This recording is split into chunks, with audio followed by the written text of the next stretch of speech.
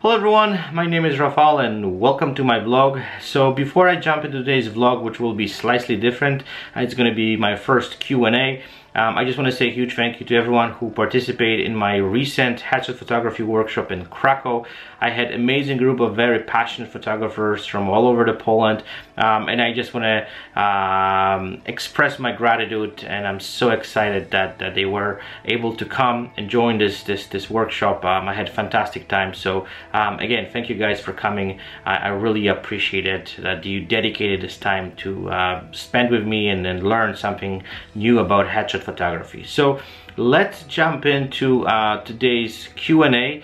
About a week ago, I posted on my Facebook group requests for questions regarding headshot photography. So there are several very interesting questions. So let's jump into and address all of them. So the first question came from Debbie, and she asked, do you use a light meter and what's your favorite and why? So I don't use light meter. I never own one. I actually jumped into this entire business when the digital photography was introduced. So basically, I deeply believe that with the digital era, we have access to see exactly what are we doing and what kind of exposure we have. So you can just look at the back of the screen and you right away know what's going on. I know if you're shooting very specific projects where you have to be very precise, that would be a different story.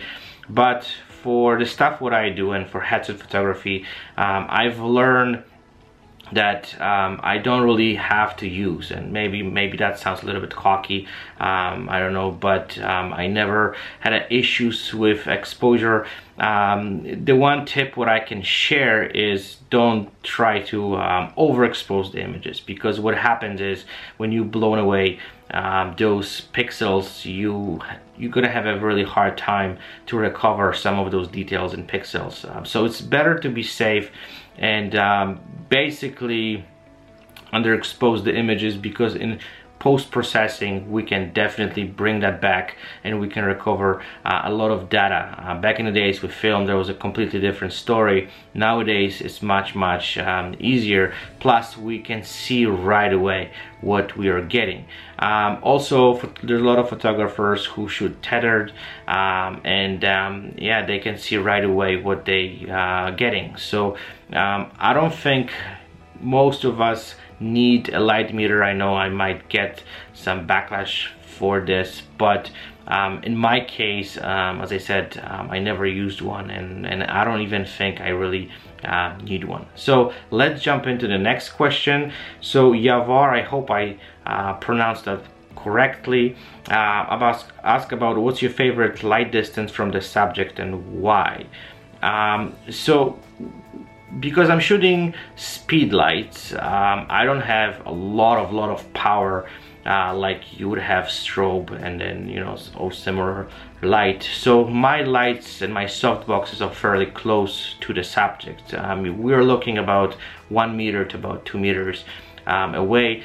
Most of the time they're very close.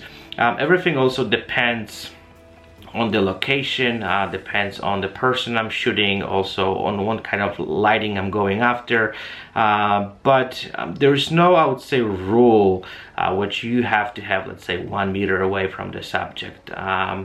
Everything, you have to basically figure out everything accordingly. As I said, where are you shooting, who's at the front of your camera.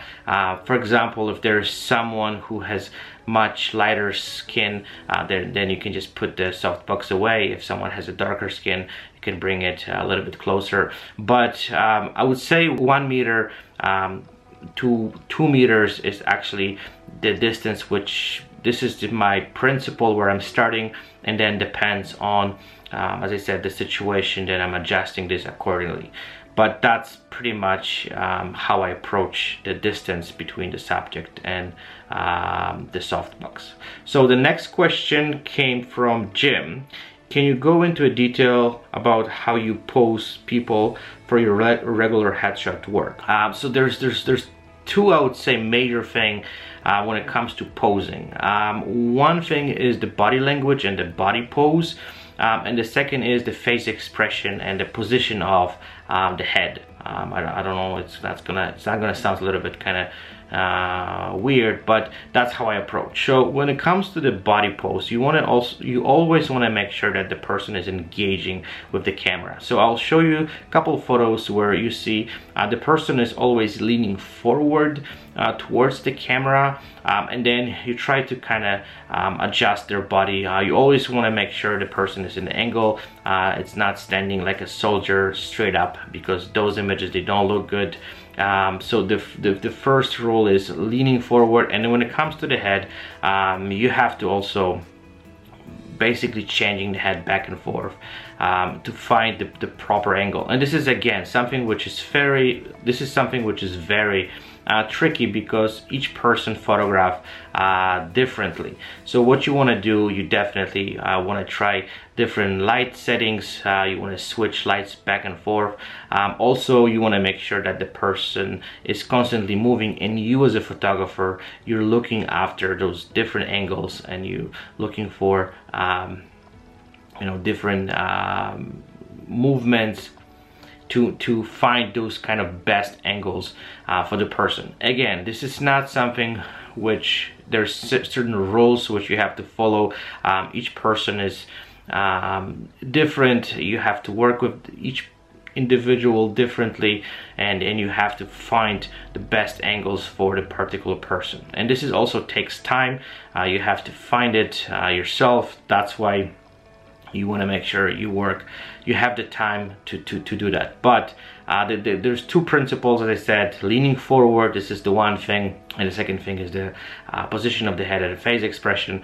I just want to also recommend fantastic book by Vanessa Van Edwards, and she talks lots about the body language. She talks a lot about the face expressions, and I highly recommended this book, because that also helps you to pose your clients, because there's a lot of interesting things which she talks about, and you can definitely implement them into your photography shoots.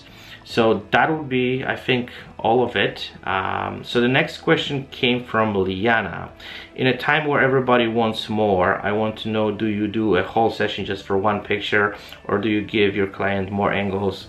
And she talks a little bit about how she does it. Well, depends on the shoot. You definitely want to sell more. Depends what the shoot is for. There are some people who are looking only for one photo. There are people who wants more.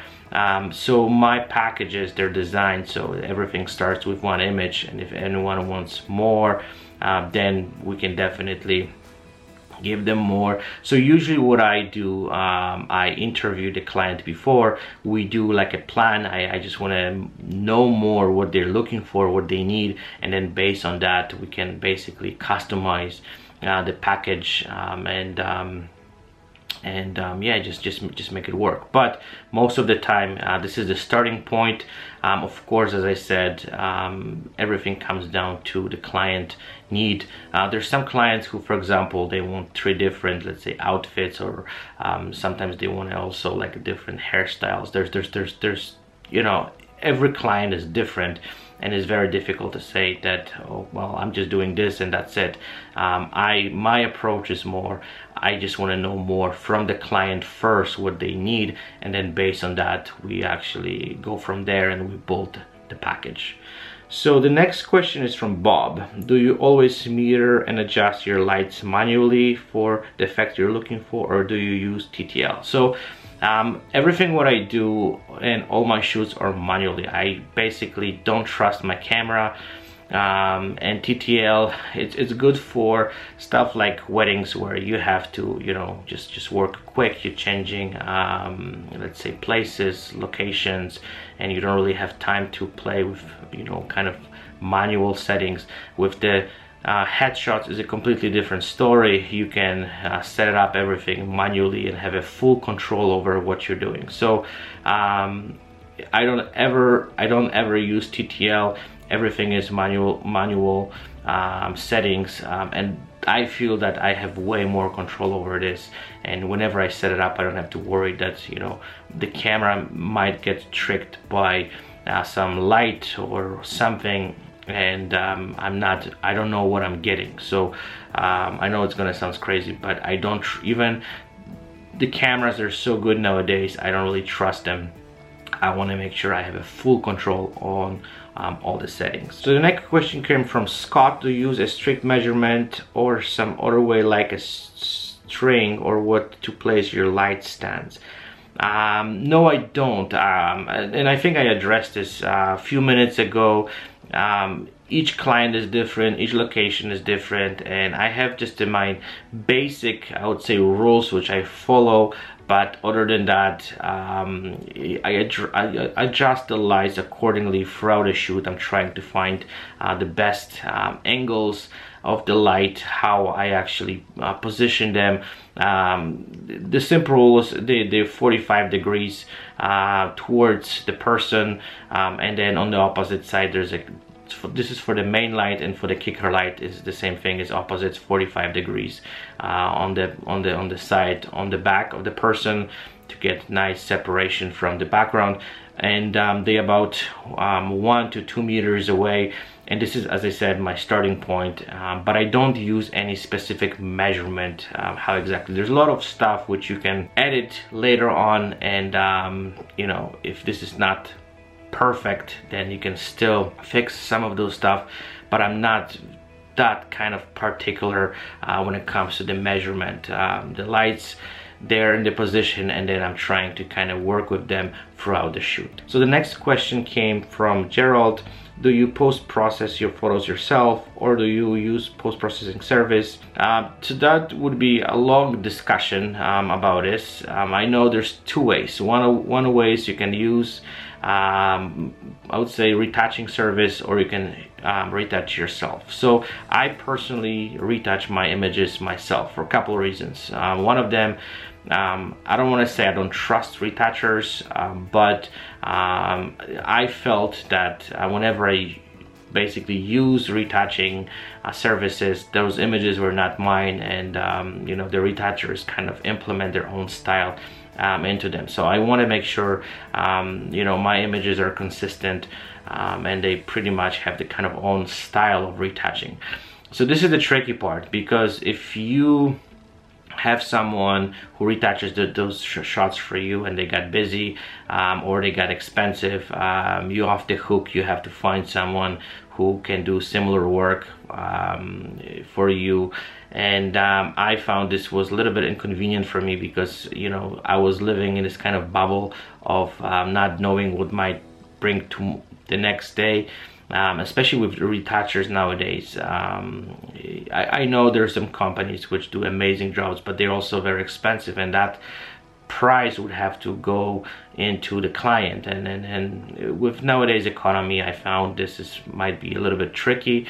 On the top of that, as I said, like, you have to have someone who you can really trust.